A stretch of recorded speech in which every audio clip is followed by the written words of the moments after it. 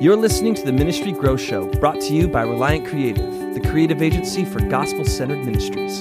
Find out more at reliantcreative.org. Welcome to the Ministry Growth Show, a podcast dedicated to helping churches and ministries grow and make more effective impacts for the kingdom of God in an ever-changing digital world. Whether you're building and growing a gospel-centered ministry or leading a church, if you want insight into the strategies, struggles, challenges, and successes of other ministry leaders, you've come to the right place. Welcome back to the Ministry Growth Show. Today on the show, I'm going to be talking with Brian Dowd. He's the co-managing partner of the Sacramento chapter of the Barnabas Group. Brian, thanks for being on the show. Yeah, Zach, I'm really glad to be here. Thanks for having me. Yeah. So can you tell us a little bit about the Barnabas Group and how you guys got started working in the ministry space, and give us a little background behind all of that? Sure. The original chapter of the Barnabas Group goes back probably 21 years at this point in Orange County. And so I was just a young guy who walked into it as a guest back in the early days, about 20 years ago. And it was this room filled with people who I could tell had been successful in business and had huge hearts for ministry. And the whole point of the Barnabas Group is business people helping ministries solve the business problems of ministry. I had a previous experience working in a church, and so I had I knew some things about ministry and certainly had a heart for that myself. But it was this room of people who I really respected and wanted to emulate and be with and, participate in helping these ministries too. So it was a great place for me to be. So that was 20 years ago. Fast forward to 2 years ago when we got the opportunity to start a chapter here in Sacramento, and we did it. So our 2-year anniversary is coming up next quarter, and looking forward to that. So, anyways, that's how that's how I got involved, Zach. And so, are you guys focusing on the church space or the parachurch space or both? How do you differentiate in that space? Yeah. So maybe let me kind of back up a little bit and describe the Barnabas Group, kind of what it is in a sense to answer that a little bit better. So Perfect. The Barnabas Group is a little bit like the television show Shark Tank with two twists. In the TV show Shark Tank, you have entrepreneurs coming to these wealthy investors, famous, ultra successful investors, and they say, here's where we're at. We need your money to get to the next level, and we'll give you some equity. We'll give you stock. We'll give you ownership as an investor to help us do that. So that's what the TV show is, and it's fun and exciting to watch the show, and there's some drama involved and all that. But the really savvy entrepreneurs who come onto the TV show Shark Tank, some of them actually don't even need money. They'll ask for the money, but the real thing they want is one of the sharks to help them out. It's the relationship. And so they want someone like Mark Cuban to be an advisor or to make some introductions or to give them a shout out on social media. And that's what's going to be the breakthrough for them. Every entrepreneur on the TV show needs capital, needs funding, just like every ministry does, right? But what the big breakthrough is on the relationship. So the Barnabas Group kind of takes that model and applies it to ministries. So twist number 1 is we don't work with entrepreneurs, we work with ministries. Twist number 2, ministries cannot ask for money. All that we have to offer is the relationship.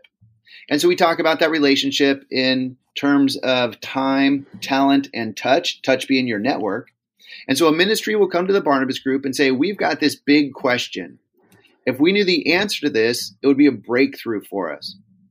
And then the Barnabas Group is made up of, people from the business community who have a heart for the kingdom, who say, hey, I can help with that. And so, for example, there might be a ministry that's located in, one specific spot, and they've been successful and they're effective and they're established. And they say, but we want to open up a second spot in another part of the county, a couple towns over.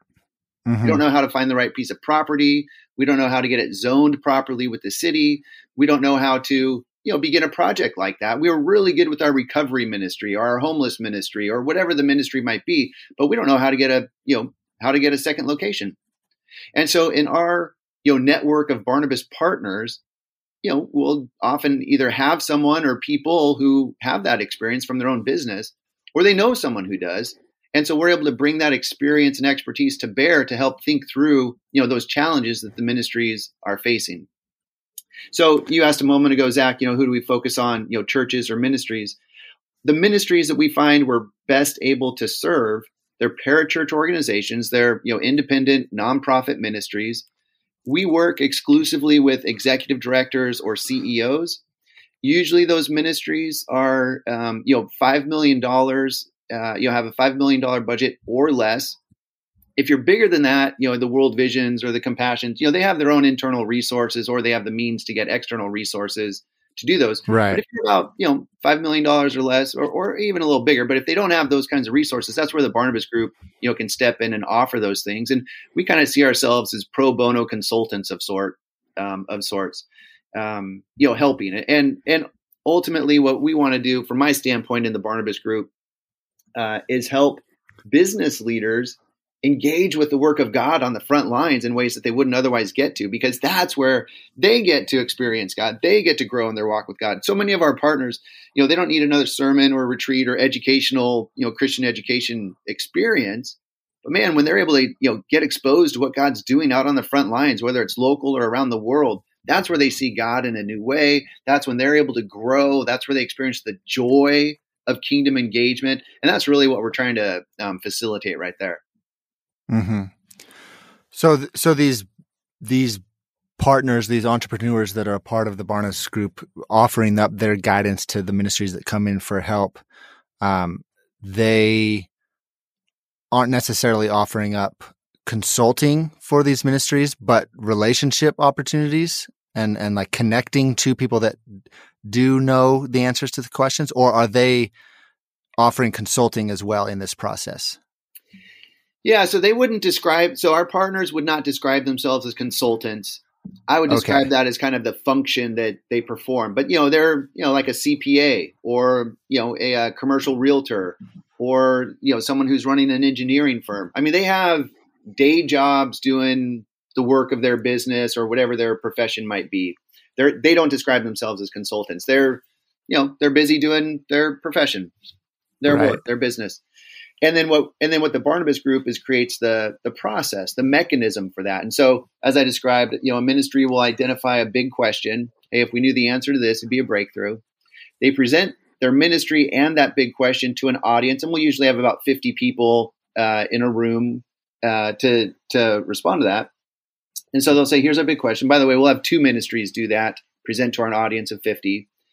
After the two ministries present what they're doing, they'll kind of go off into a different corner of the room. And so our audience says, hey, I want to go learn more about what you're doing with orphans, or I want to go learn more about what this ministry is doing with urban evangelism. Okay, depending on what the ministry is, what the interest is.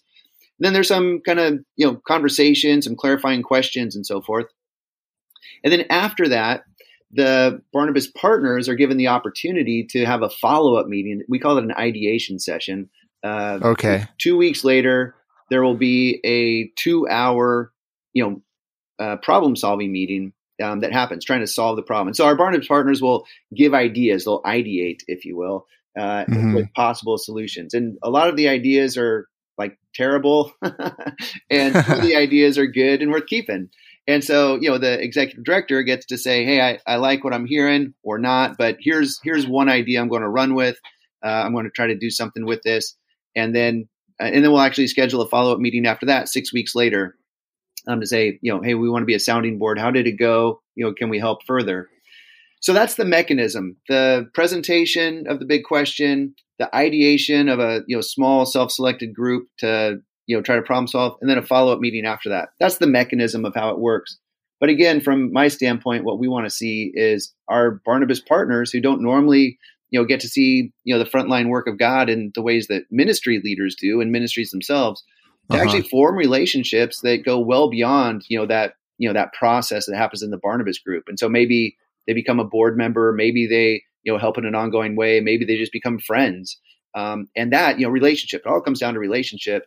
And for our business, the business leaders in our community, they want to be able to offer their gifts, skills, experience, what they have. And usually that's kind of executive level thinking.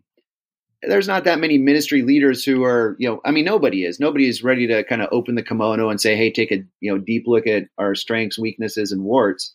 That's not easy to come by. But the Barnabas Group kind of has a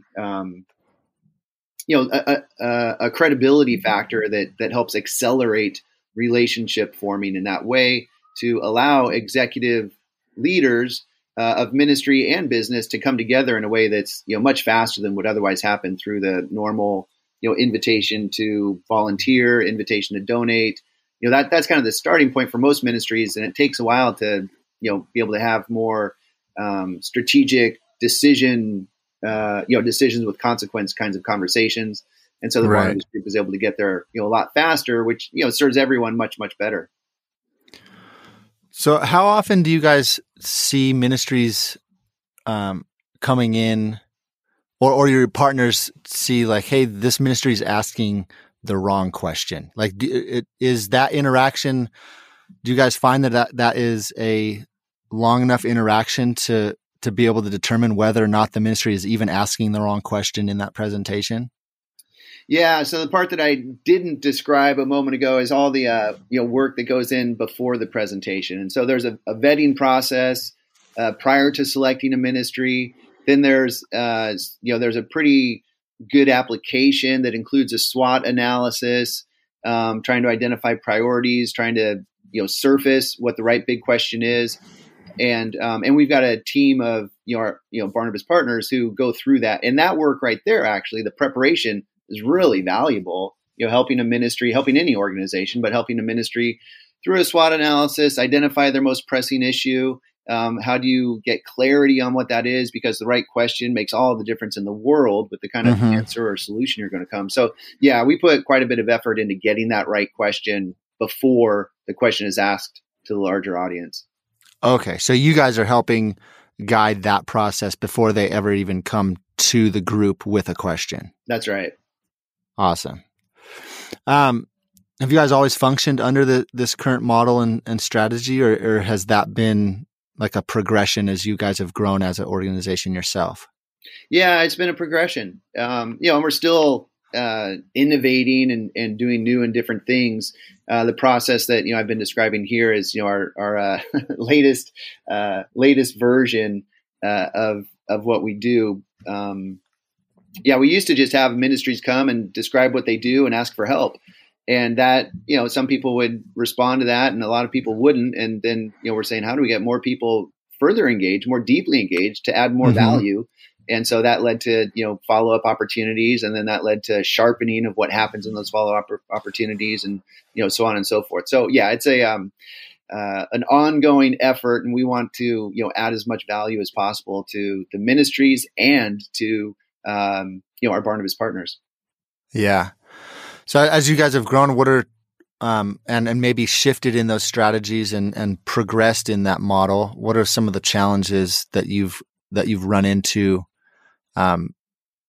having maybe specifically business people advise and not consult? I don't want to use that word because that's not necessarily what you guys do, but like advise in the nonprofit space. Are there the barriers or challenges that you find in that? There is nonprofit dynamics are different from for-profit business dynamics. Fundraising, fundraising is important. It's essential for a ministry, and you could use the language of marketing to do that, which is that's accurate. But the term marketing means something different to a ministry than it does to a business. Sales is a word that has a lot of relevance in business, and you wouldn't talk about that in terms of ministry. I mean, you talk about fundraising, you talk about donor development, you talk about those kinds of things. And so there are kind of translations that happen. For instance, businesses use the word profitability, ministries use the word sustainability. In my view, it's just same intent. But you kind of got to know some of the nuances along those lines. But for the most part, we do an okay job of bridging that gap. The biggest challenges that we encounter in the Barnabas Group trying to help ministries are no different from what happens in business either. And it's, the difference between working in the business and working on the business, or working in the ministry or working on the ministry. If you've got an executive director who's spending all their time just making sure that the ministry is being done, that's very different than working on how do you expand the capacity of the ministry, or how do you make sure your people are being developed and cared for, or how do you make sure that your donors are being cared for as well. That's working on the ministry. And that's always hard to come by. It doesn't matter what your project is. I mean, whether you're a parent, making sure your kids working in the family or working on the family, what are the things we need to get our kids to be thinking about differently than just getting them to school, getting their shoes tied, getting them meals and getting them fed. In the business versus on the business is always a challenge. And every ministry, just like every business, is strained, in every way. And so getting that space to think more deeply, to have conversations that are outside of the, what's required to do by the end of the day today, that's always a challenge. And we see that repeatedly. But like I said, that's no different from, a business environment. Yeah. Man, that kind of sparks a idea or thought in my mind. I just watched a TED Talk by a guy named Dan Pelota. He was talking about the way we do charity is, the title of the TED Talk is "The Way We Do Charity is Dead Wrong." And he was talking about how across the sector, we can't seem to get beyond the 2% giving mark. And that's globally.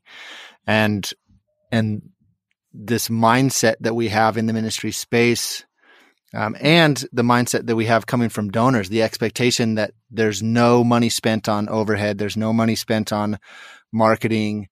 We're not going to pay our people well because of like frugality, because this is ministry and it's different than the business world.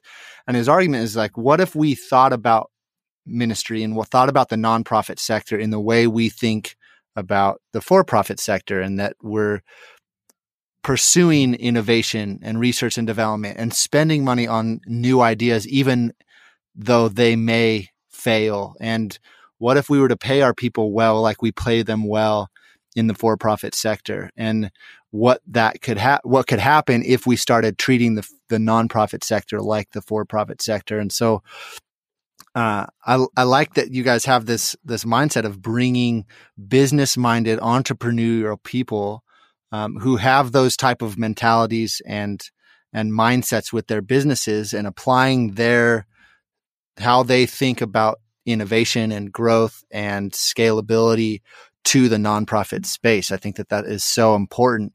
And there could be some really significant growth in the ministry sector if we stopped worrying about not spending on overhead. Like the fact that there's this marketing model that 100% of your funds go to the field, and we've got some billionaire that's providing for our overhead. Like most ministries don't have that. And so that marketing model, although it's a great model and it works really well, kind of, if you've got it, I think it hurts the ministry space. I think it does more damage across the nonprofit sector as a whole, and only serves to help those few that do have something like that, a situation like that. So, I love what you guys are doing, trying to shift the mindset in how we think about the nonprofit sector, and be okay spending on overhead and spending on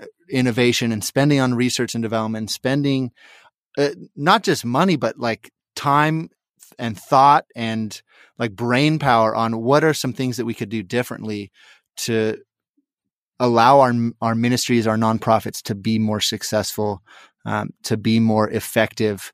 Because at the end of the day, what his argument in this TED Talk is like, yeah, you can be frugal and you can make $100. You could be really frugal in your fundraising event and make $100, or you could spend a ton of money on marketing and make 10x on your profit for that same event. And nobody's going to be mad if you come away with 10x profits. But to get there, you had to spend on overhead. You had to spend on marketing. like that, just the logic behind that, it makes sense.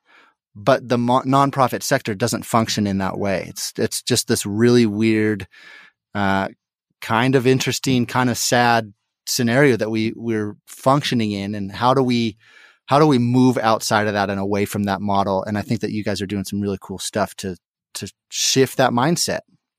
Yeah, Zach, you're hitting on something that I get kind of passionate about. I mean, the role of an executive director or anyone in ministry is a steward. Stewardship is what it's about. And if you're talking about stewardship, you go to the parable of the talents.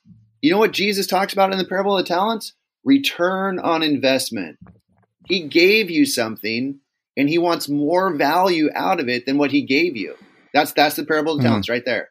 Stewardship with return on investment. So everything you just said, Zach, plays into that. And that's not the way that the donor community or even most of the, ministry community thinks. ROI. If you want return on investment, research and development is really important. Innovation is really important. And you think differently about what you're given, the resources you have. Here's $100 that, we were just given. How are you going to get the most value out of this $100? Actually putting it all towards production, whatever the program is of the ministry. Right. That gets $100 worth of value. But if you're going to say, hey, I want $150 worth of value, how do I do that? Probably an alliance with someone else, probably a way to multiply it somehow. And so it does open up a different kind of thinking. So in my experience, the larger donor community, the larger nonprofit community, the larger church community, it doesn't think in those stewardship, return on investments, parable of the talents way, but the business community does.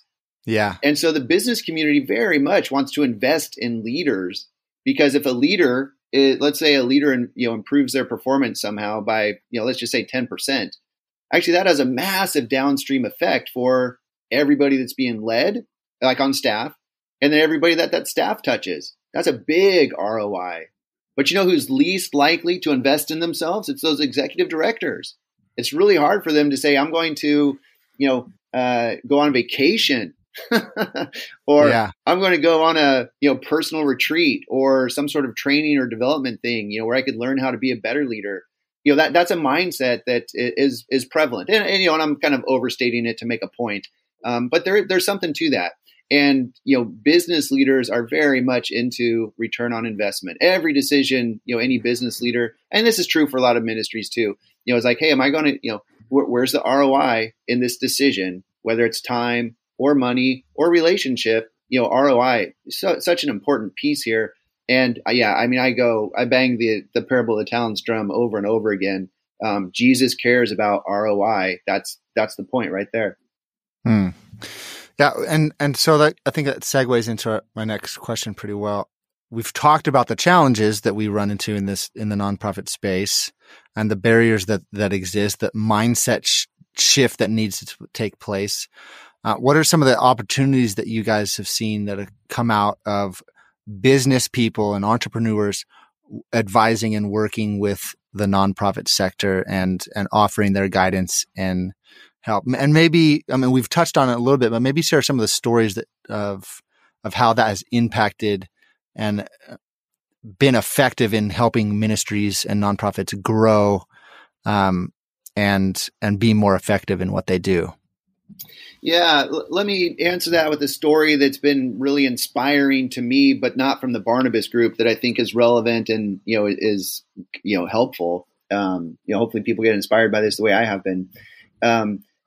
Okay, going back in time, it was the year 2000, and Amsterdam 2000 occurred. Basically, the Billy Graham Association got together all of the leading mission agencies of the world.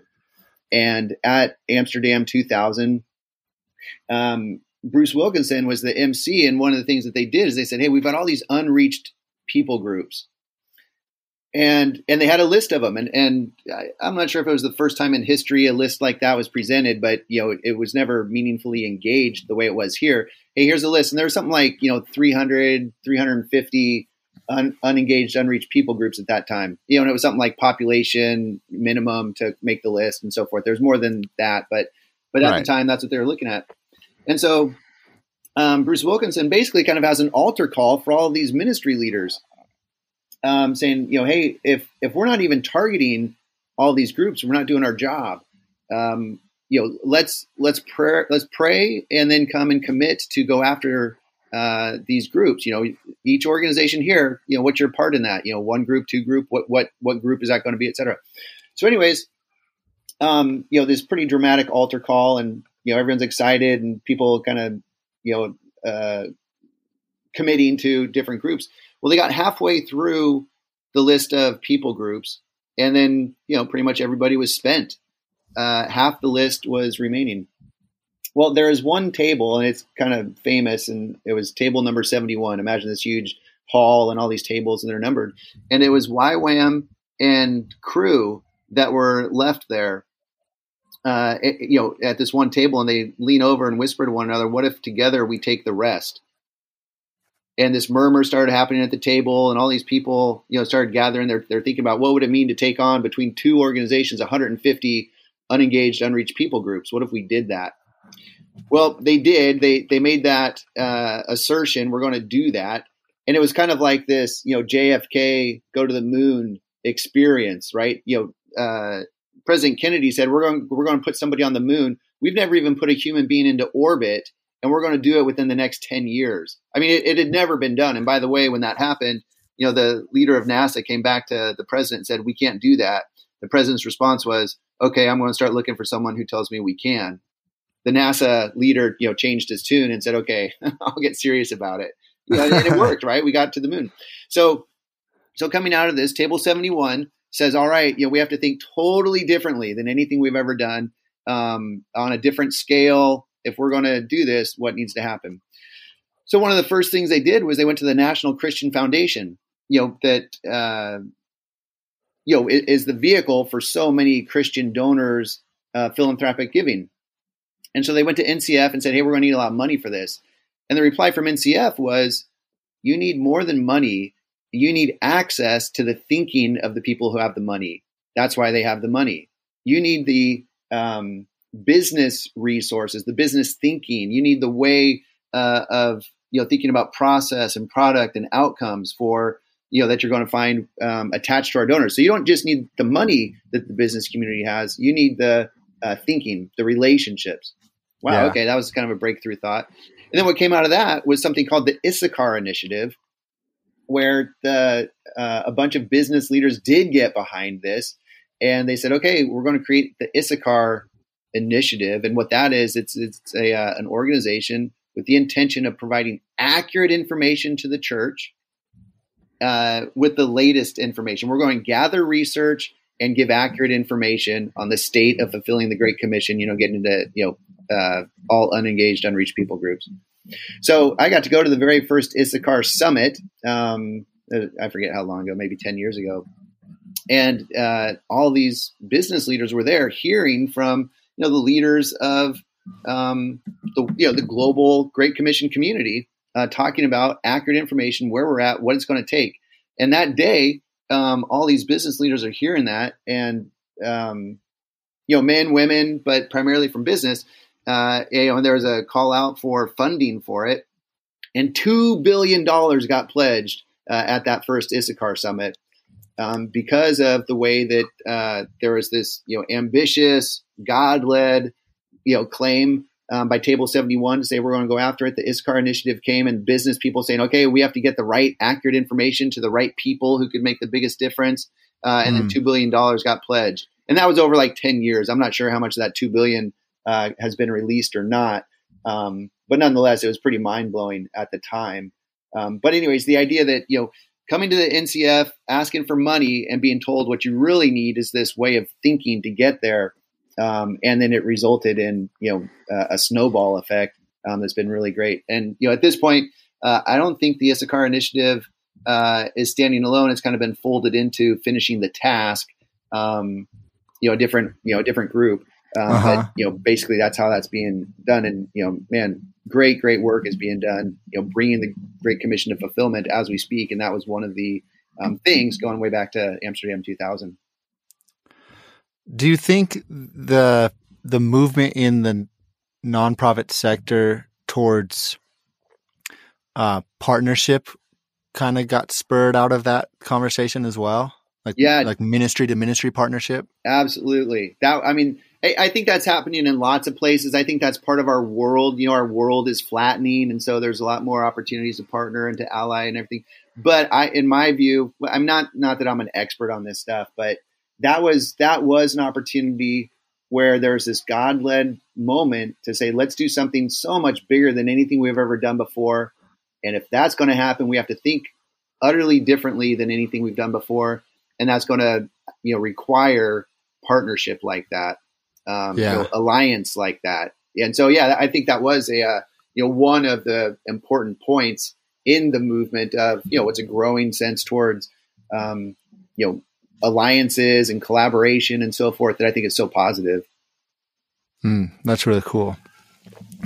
You mentioned offline that one of the benefits of the Barnabas Group is that business people get to see God at work. They get insights into what God is doing in the ministries that are presenting in your groups. And so can you share some of the unexpected benefits of that?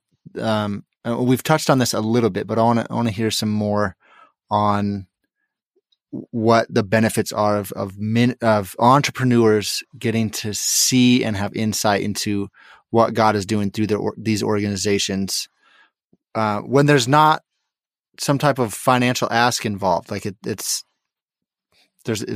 goes beyond that. Yeah. So what are some of the unexpected benefits?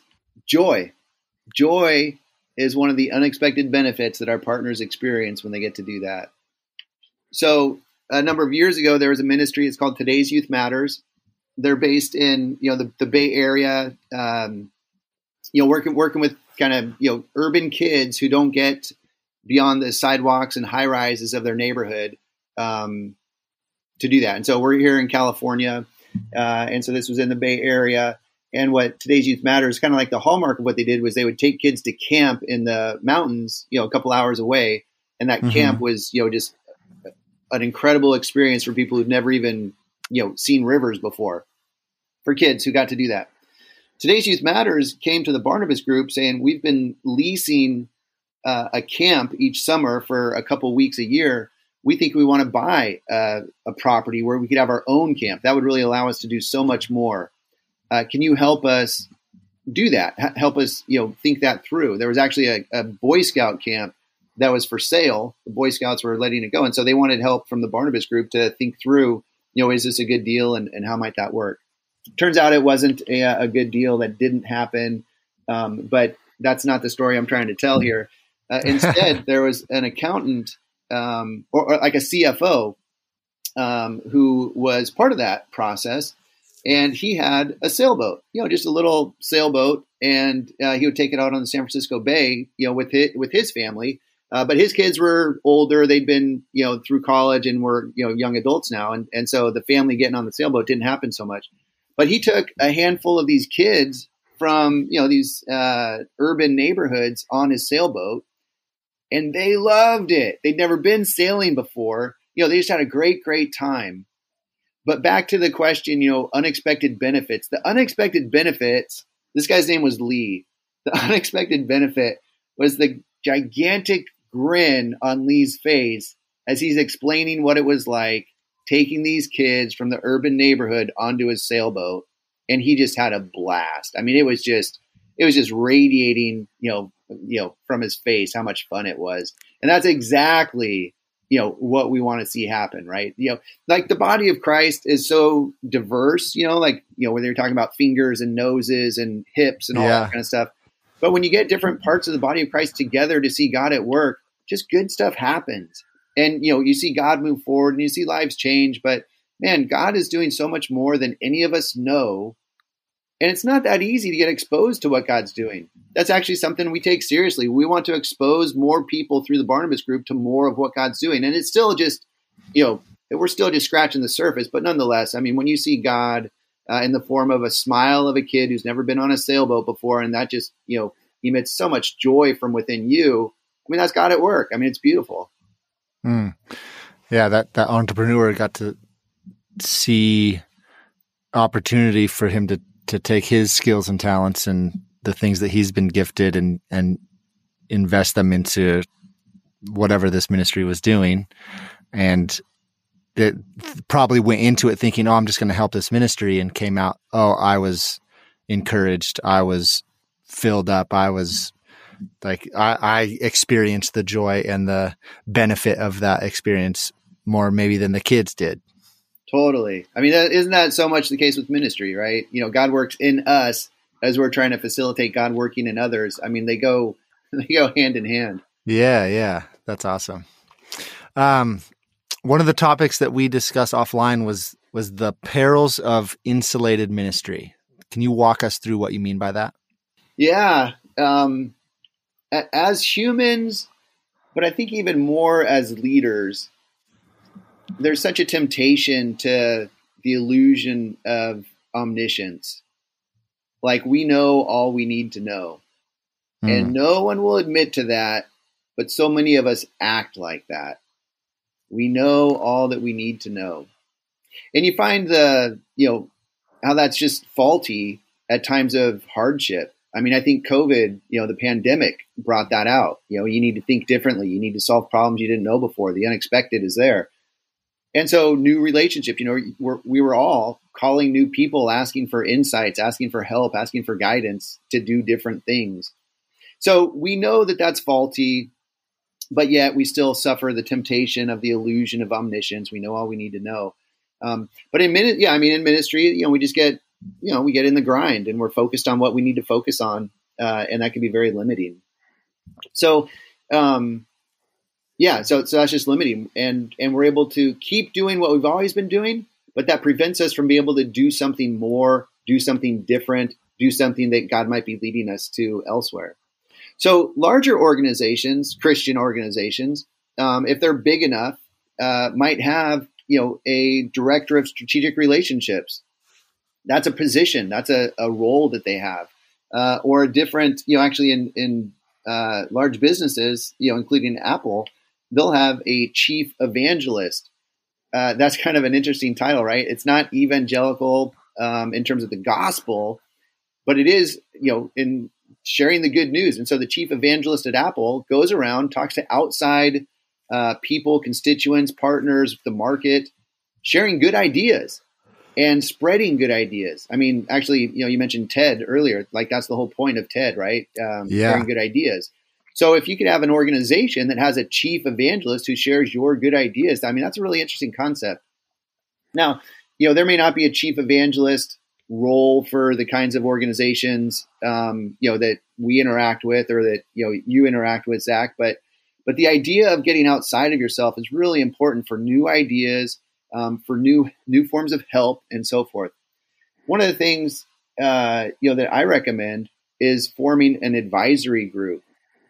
And so that's a group of people who believe in the ministry, are part of the ministry, probably have donated to the ministry, but you say, hey, let's just make an advisory group. Let's meet, 2, 3, maybe 4 times a year, just to hear the story. Here's what's going on right now. Is there any way you can help? And oftentimes people quickly go to their checkbooks and they help with that, but that's not the real point. I mean, that's a great benefit and worthwhile. But instead say, is there anything you can do to help? And so, it might be someone who says, oh, you're having trouble with, some of the legal code of your neighborhood, whatever it might be, even something as simple as parking. And someone says, I'm friends with the mayor. I'll ask him what he thinks, might be a good solution here. And the kind of solutions that a mayor is going to come up with is radically different than talking to, the parking enforcement, right? Right.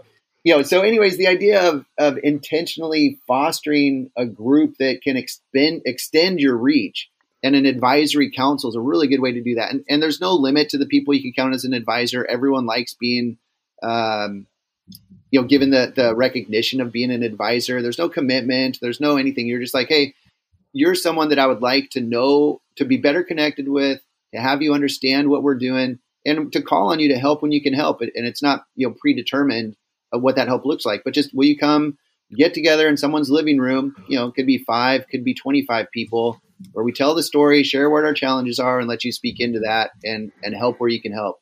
That's a great way to overcome that kind of insulation.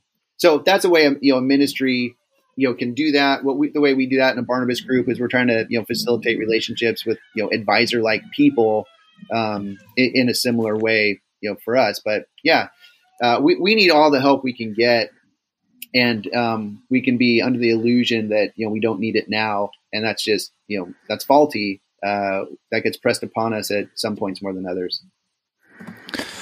Yeah, and I think that also brings us back to this idea of partnership. Like what we continually run into with ministries is they're doing whatever cause that they've been called to or are focused on, whatever niche vertical that may be in the ministry space or the nonprofit sector. And any one of those verticals, whether it's water, fighting human trafficking, or your homelessness issue, whatever it is, those singular focuses cannot solve the problem, the larger problem, like the larger call, the Great Commission call. And like if water goes in and does their work in the community, that's not going to solve the larger problem. And so, yes, let's be good at what we're good at. Let's focus on what we're good at, but why not partner with another organization doing what they're good at? So water partnering with human trafficking in a region to solve both of those problems and start working towards the larger picture. And so I think this not functioning in a bubble or not being insulated as a ministry, just focusing on whatever thing it's in front of you or whatever niche focus you have, is so important to the greater picture. And because a single ministry isn't going to be able to solve the larger problems by themselves. And so like this idea of coming back to partnership and ministries working together in the parachurch space, working with the church to solve these larger issues, I think is so important. And you see like Crew and YWAM working together, or Crew and Crew did something else with another organization. There's been Bible translation ministries that work together rather than fighting for the same space and region and funds. You've heard those stories, and some of them are outlined in that book, Rooting for Rivals. But so I guess what I'm saying is there's good things happening in the space of partnership and ministries working together in the nonprofit space, nonprofit sector working together. But we need to be moving in that direction a lot more. Are you guys seeing that type of growth and that type of movement more regularly as of recent, or is that still is there still hesitancy for the ministries that you run into? I think there's great progress being made. I think there's still a lot of hesitancy, and we're in the early stages of this. In my, very limited view of the church, the body of Christ, the Great Commission community is doing a great job on that, really leading the way and doing a phenomenal job on that. Another example where I see this happening for the first time, maybe in the last 3 years, I'm not sure the date exactly, but there's an initiative to reach every college campus in America. Yeah. And for the first time, Crew, everybody's working on this. InterVarsity, Crew, Chi Alpha, Navigators, on and on. There's over a dozen organizations working on this, saying, we're only in about half of the college campuses in America that have a verifiable campus ministry. Especially when you look at community colleges, they're only about half. But if they're going to do that, and they're after it, in fact, that's the whole mission of. That's the calling of InterVarsity right now, by 2030 to be on every campus. But that's only going to happen with this great alliance. And so when you have these moonshots that you say, we can do it, but we need help. I think that's a beautiful and brilliant thing. One thing I would add to that, it's what I've found, and this is actually a really kind of special role Barnabas can play, is it's not easy for one ministry to reach out to another ministry and say, hey, let's go after this thing together. Because there's a sense of, well, whose agenda is it? Because we have our own agenda and it may be different. It's not easy to do that. You need a lot of trust. You need to overcome some barriers, to do that kind of thing. But what the Barnabas Group is able to do is actually be kind of a neutral convener for that and say, hey, our agenda is to help you. Our agenda is the kingdom. We're not, we don't have a dog in this fight. So let's bring some different groups together to look at something to be collaborative on. And so it's interesting, just the importance of a third party neutral convener. And so Barnabas gets to do that to a certain extent. We have a Christian college in our area that does a good job of doing that too, bringing people together, whether it's churches or ministries or whatever. And so, that's been a real privilege that Barnabas Group has been able to do on occasion for certain causes, bringing groups together and providing that kind of like backbone, that the meat, that the organs, that the lifeblood can flow on, but you kind of need an external backbone skeletal system to say, let's meet here, when, and by the way, this is nice. One of the things about the business community in terms of its, place in the body of Christ, the business community, it's not the only place that has money, but it often has more money. And so when the business community says, hey, we'll pay for some time together and we'll meet at a place that we provide, that makes a big difference too. So anyways, that's been a nice way, that Barnabas Group has been privileged to see some of this beautiful collaboration come together that, God is so glorified through. That's really cool. Well, Brian, this has been awesome. I've really appreciated this conversation. I'm hoping that this provides some value for other ministry leaders. If people want to get a hold of you and learn more about yourself or the Barnabas Group, how can they do so? Yeah, barnabasgroup.org. You can find that. We've got a number of chapters across the country, and so whether you want to come engage with us in Sacramento or one of the other chapters elsewhere, they're all listed at barnabasgroup.org.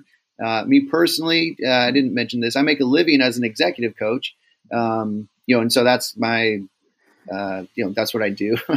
And so nextstepcoach.com is, how to get a hold of me directly for what I do, leadership coaching, which by the way includes ministry leaders in that. But anyways, those are two websites for learning more. Awesome. Well, Brian, can I pray for you and the Barnabas Group real quick? Oh, that'd be great. Thanks, Zach.